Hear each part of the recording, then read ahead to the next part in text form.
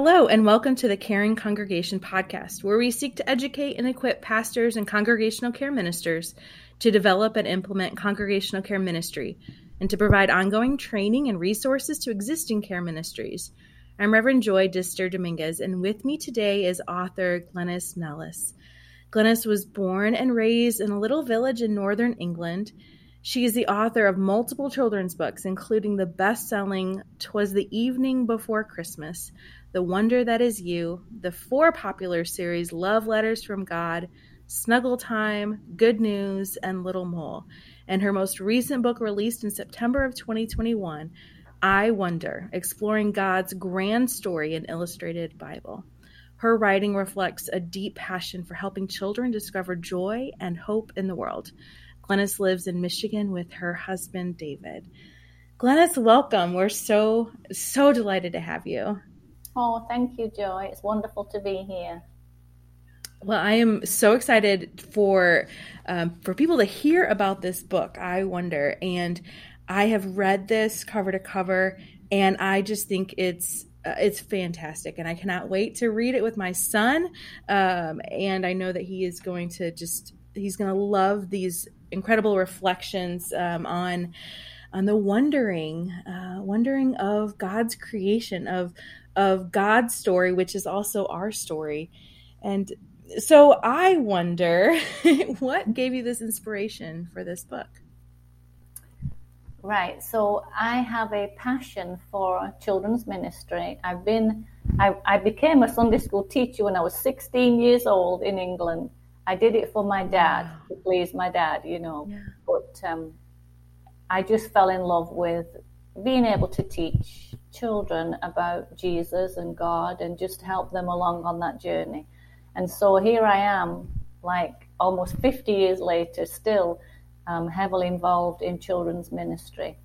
And several years ago, at one of the churches where I was teaching in the Sunday school, I discovered a wonderful curriculum called Godly Play.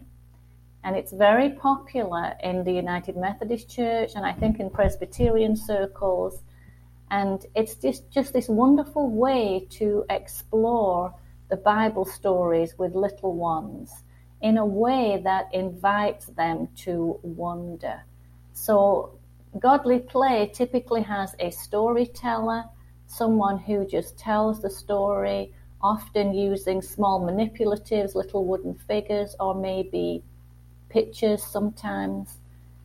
And then after the story, the children are invited to wonder about the story, just in quite mysterious ways, in ways that you can't measure. When I first was teaching, when I first was a Christian education director, when we came to the United States, I had just stepped out of public school teaching in England, and so I was very objective driven. I would approach the Bible story as, okay, what are my objectives? What can children learn about God, about Jesus? And I was quite driven by, I wanted to teach them what I knew about God and how I knew Jesus.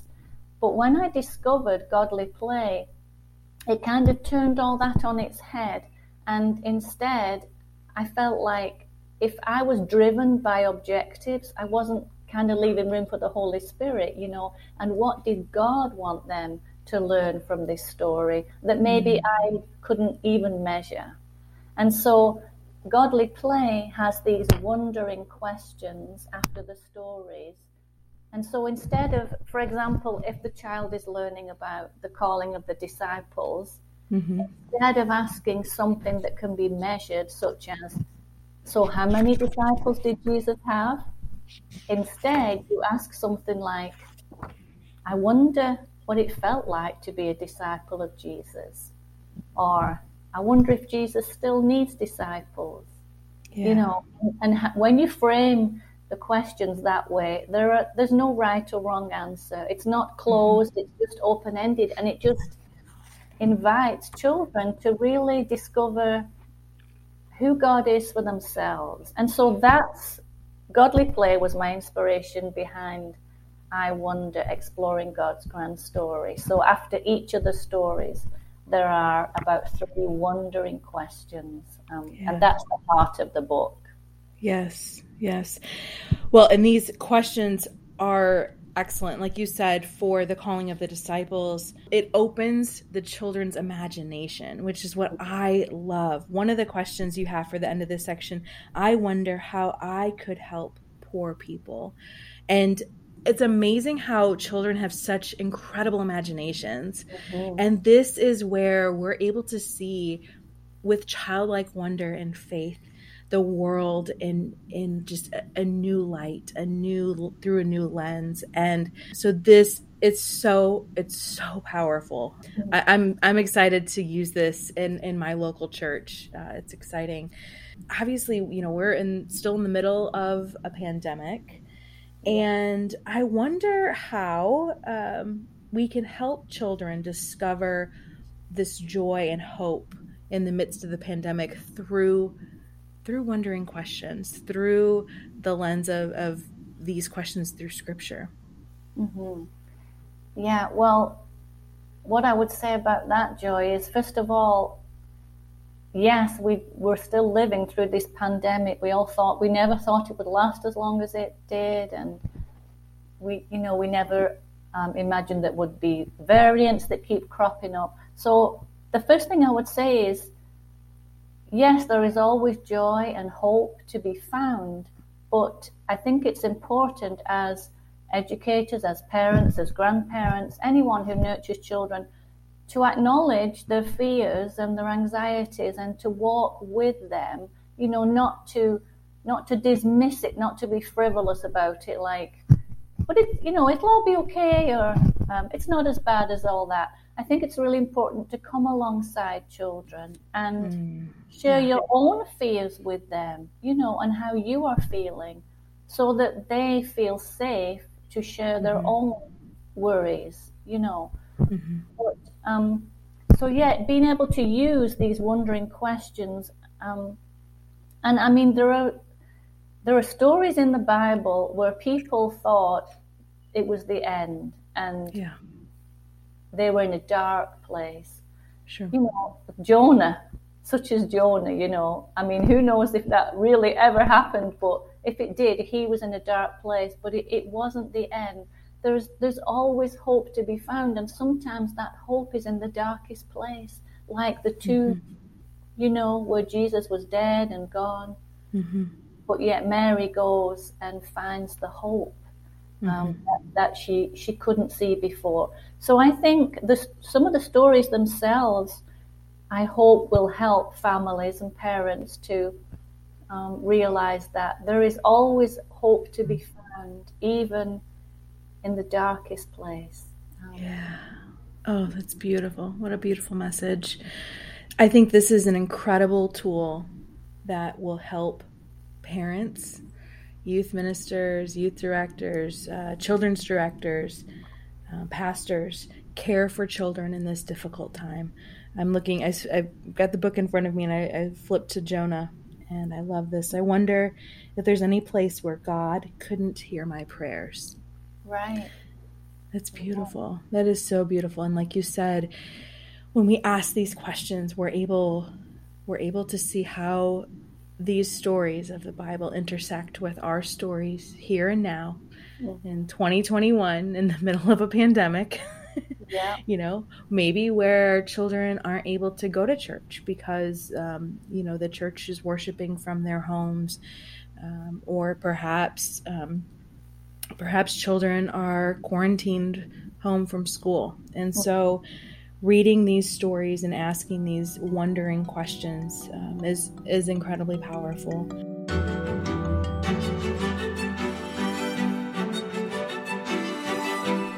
We hope that you're enjoying this episode of The Caring Congregation.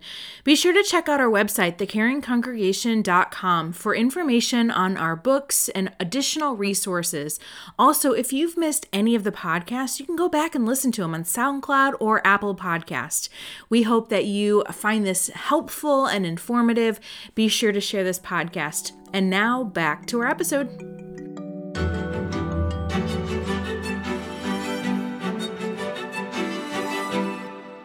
How can parents help to cultivate a culture of wonder?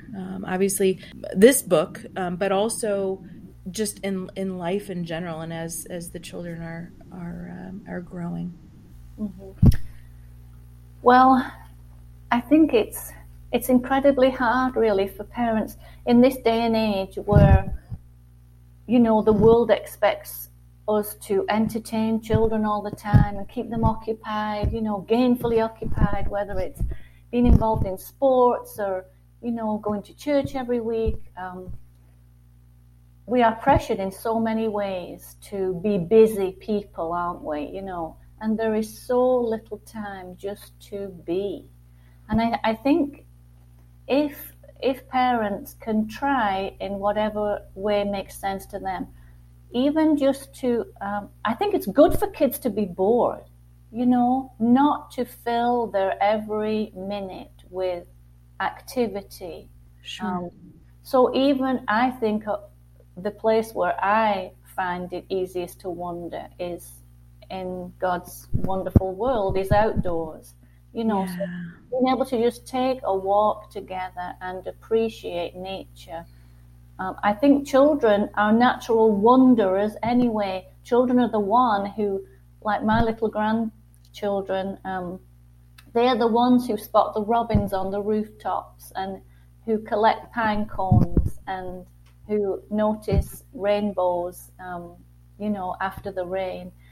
Children have this natural instinct to see things and appreciate things that we as grown-ups, we just take it for granted. And so I think get outdoors, be outdoors as much as you can, without your phone. I am addicted to my phone, you know, as an author, part of my job is to market my books. And so I spend a lot of time on my phone, so I know how hard that is, but I find anyway, if I can be outdoors, walking, I love woods and water, and sometimes I love to take photographs too. But I went to the Holy Land. I've been a couple of times with my husband, who is a pastor.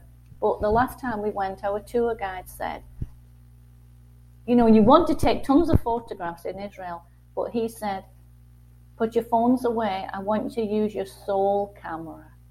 Oh.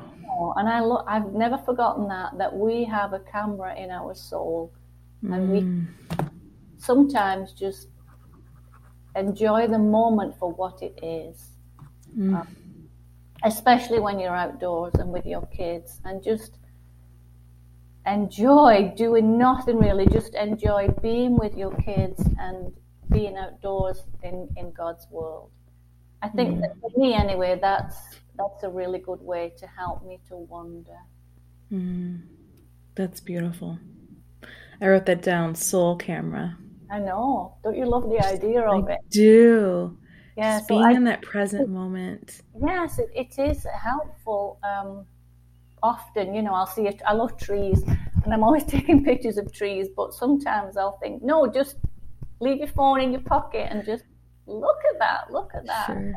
It does make a difference. Yes. And I think we can model that behavior for our children. I notice my 6-month-old, you know, if I'm holding him and I'm on my phone, he wants to grab it and he looks at it. And I have this moment of like, I'm teaching him already that this device is important, and I don't want to do that. And so I've had to pay more attention to my own actions. So you're right. I think that we need to be able to put that and just be. And so I've tried to do that in the morning, especially.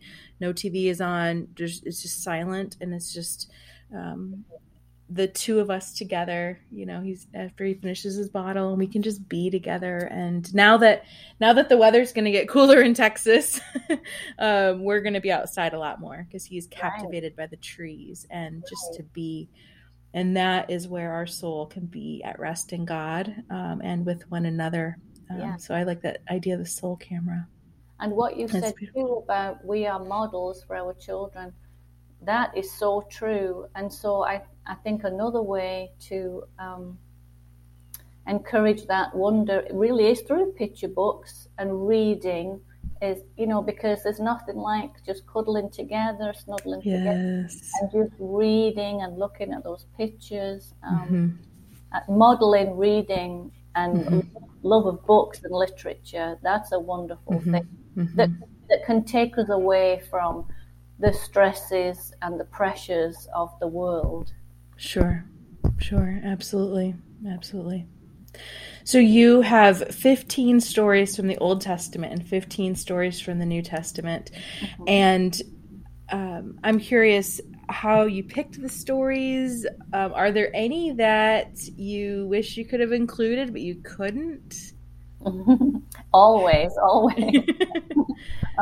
My publisher, it's published by Zonda Kids, and right from the beginning they said it's going to be 30 stories. So that was, it was 30 stories that I had to work with. Well, there are so many wonderful stories in the Bible, so it was a bit hard to choose. Sometimes I kind of cheated a little bit, and what I did was I took, for example, the story of David in the Old Testament.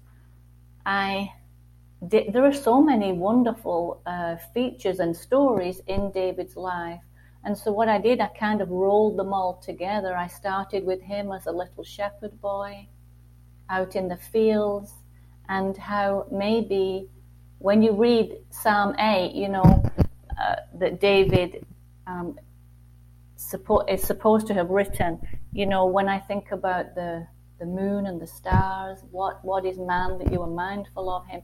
I feel like as a little shepherd boy, he must have been lying down in the fields looking at those stars and the moon, and later on in life he would pen those words with his harp, so I started in the fields, and then as he is anointed, and then of course David and Goliath. You have to, any children's Bible story book, you can't get away with not including David and Goliath. But what was wonderful to me, Joy, in that story, and what I find in this mysterious process of writing, is that when I was writing about Goliath, so they're in a deep valley. It was the Valley of Elah, it was called, where he faced the giant.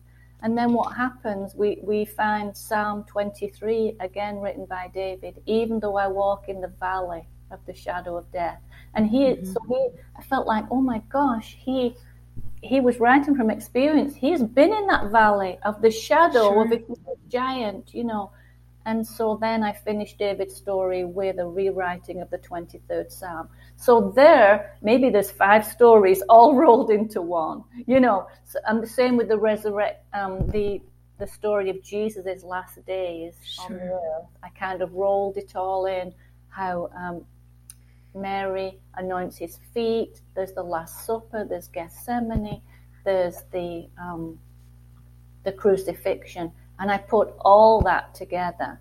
So that was kind of how I got around 30 stories. But in terms of I would have, one thing that drove me, 2 things that drove my choice of stories. One was, since it's called I Wonder, I really wanted to include stories that mysterious stories that make me wonder, that might not necessarily be included in other children's storybook Bibles, such as Elijah in the cave when he's terrified for his life, and God comes not in the earthquake or the wind or the fire. God comes in the whisper. And that's a great thing to wonder about, that our great God can just be a whisper, So wondering stories were my first driving force. The second thing is I really wanted to include the women of the Bible, because we are underrepresented. It's very important to me to include them. And so, for example, the story of Moses, again, you have to have Moses. He's a pivotal character. But I actually wrote Moses' story from Miriam's perspective, his sister who watched over him as a baby in the River Nile and was with him on the banks of the Red Sea much later in their lives, So that was another driving force. How can I include women in ways that will encourage children to appreciate that there are as many women in the Bible as there are men, you know. Yeah. I think this will be an excellent opportunity for parents to also learn some of the stories that perhaps they didn't learn as a child. One of the questions I get as a pastor from parents is like, well, I don't know the Bible very well, so how can I teach the Bible to my children? And I think that parents can, or guardians, even grandparents, can sit down and learn these scriptures right alongside their children, their grandchildren. Yeah, you read them together. Yes, and learn together. So like you said about including women, I think that's excellent. I also appreciate that you have inclusive language for God. That was one thing that really I appreciate, and I know many of our listeners will as well. I love the illustrations. They are rich with color and imagination. And so can you talk a little bit about the illustrations and the illustrator for this book? Yes. So it's an interesting thing. As an author, you are not typically involved in the choice of illustrator. So it's a little scary, you know, because it's like you give your baby over to your editor and you don't know how it's going to come back. But actually for this project, Zonda Kids did ask me if I had a vision for the illustrations. And my one thing was, since I wanted to cause the reader to wonder, I also wanted the illustrations to be able to cause children to wonder. So if you were a non-reader and you just looked at these illustrations, would they make you wonder? And they really do. They're, as you say, they're colorful, they're vibrant. The illustrator is called Alessandra Fusi. She lives in Rome. We've never met, although we conversed a little bit via social media, and I know she's excited about this project too.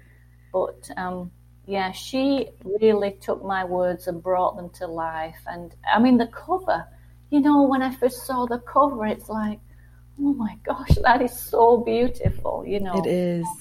Yes, she captures you. Yeah, she did an amazing job. It's beautiful. It's so beautiful. And I also think too, from a pastoral perspective, thinking of how do you teach these stories for the appropriate age level. I mean, let's be honest, right? There's some really difficult stories in the Bible. Oh, absolutely. And there are some things that perhaps are not quite age appropriate for a 5 or 6 or 7 year old. Right. And I think you did such a beautiful job. I'm looking at the story of Abraham and Sarah as an example. And I think you did such a great job of making this age appropriate. And so I wonder, as you are writing this, obviously as a grandmother, you have experience. What went into thinking through what is appropriate for certain age levels and to have these conversations? Well, as you say, you as an author, I have to be really careful that I'm only writing things that I believe it. You know, the picture that I paint of God, I need to be very careful with. And so I know that you are invested in care for children. Well, I think number one, it's a very caring thing to present a God of love and a God of hope and a God of peace, not a God who is angry.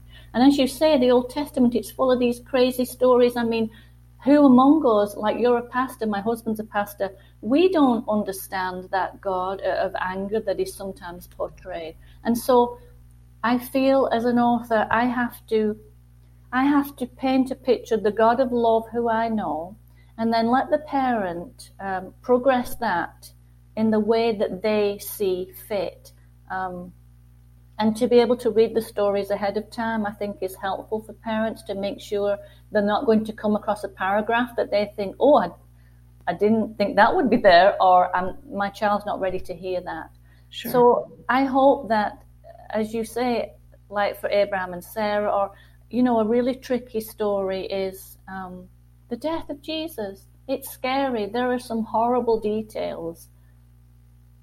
And I did not include any of those. I just tried to be true to Scripture, but be gentle about it. So, yes, Jesus dies, but there's no nails, there's no flogging, there's no crown of thorns. There's just Jesus died, and it was sad. But that's not the end, So for parents who want to go further with the details, of course they can. But I just tried to gently pen the stories so that the child will be drawn in to this God of love, and then let parents extend the stories with as much detail as they want. That's beautiful. Absolutely. And then I love at the very end, I wonder about you. Yeah. Because the story's not over. I love that. Right. Well, I think God always wants a response, I feel God reaches out to us all the time and wants us to respond. And so it was important to me to include an epilogue. I wonder about you, I wonder if God's Holy Spirit is with me right now, where I might find it easiest to listen to God. I wonder what great things God will do through me. So my role in this Bible is really just to guide and encourage, not to indoctrinate, not to teach, just to invite the child to find out where their part is in God's grand story. It's beautiful. It is a beautiful piece of work, and I am incredibly grateful for your calling that God has placed on your life, and for you following to provide such remarkable resources for parents, for pastors, for teachers, for educators, for grandparents even. I know my mother loves this. She loves this as well, and I'm so grateful.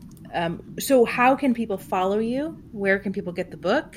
We'll put it all in the show notes, but let us know right now, how can we follow you and learn more about your other books that you've authored? Thanks for asking that. That's a really important question. I am easy to find on all the social media platforms because I'm honestly and truly the only Glenys Nellist in the whole world. I used to hate my name. Now I love it. So really and truly, my website is glenysnellist.com. It's GLENYS, and then Nellist, NELLIST. GlenysNellist.com is my website. I'm on Instagram. I have a Facebook author page, and I'm on Twitter. And I would love to connect with any of your listeners.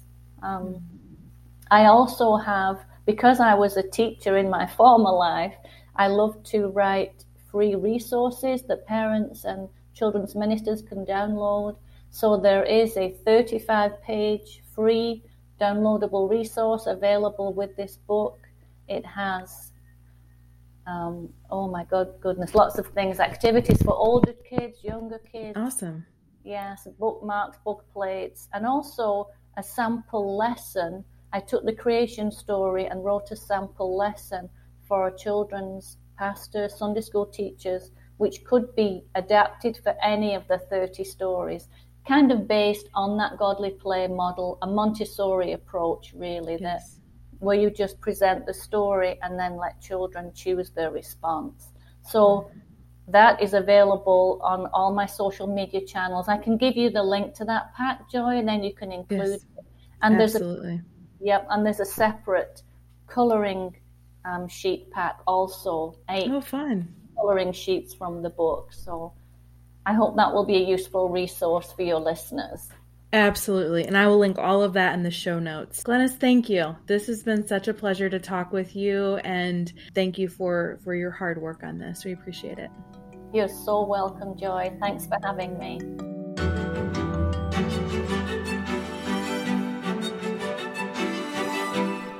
Thanks for joining us today for this week's episode. We hope that you'll tune in next Tuesday morning for a brand new episode as we continue to dive deeper into care with children and their caregivers.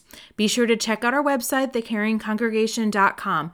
Until then, may God bless you and keep you.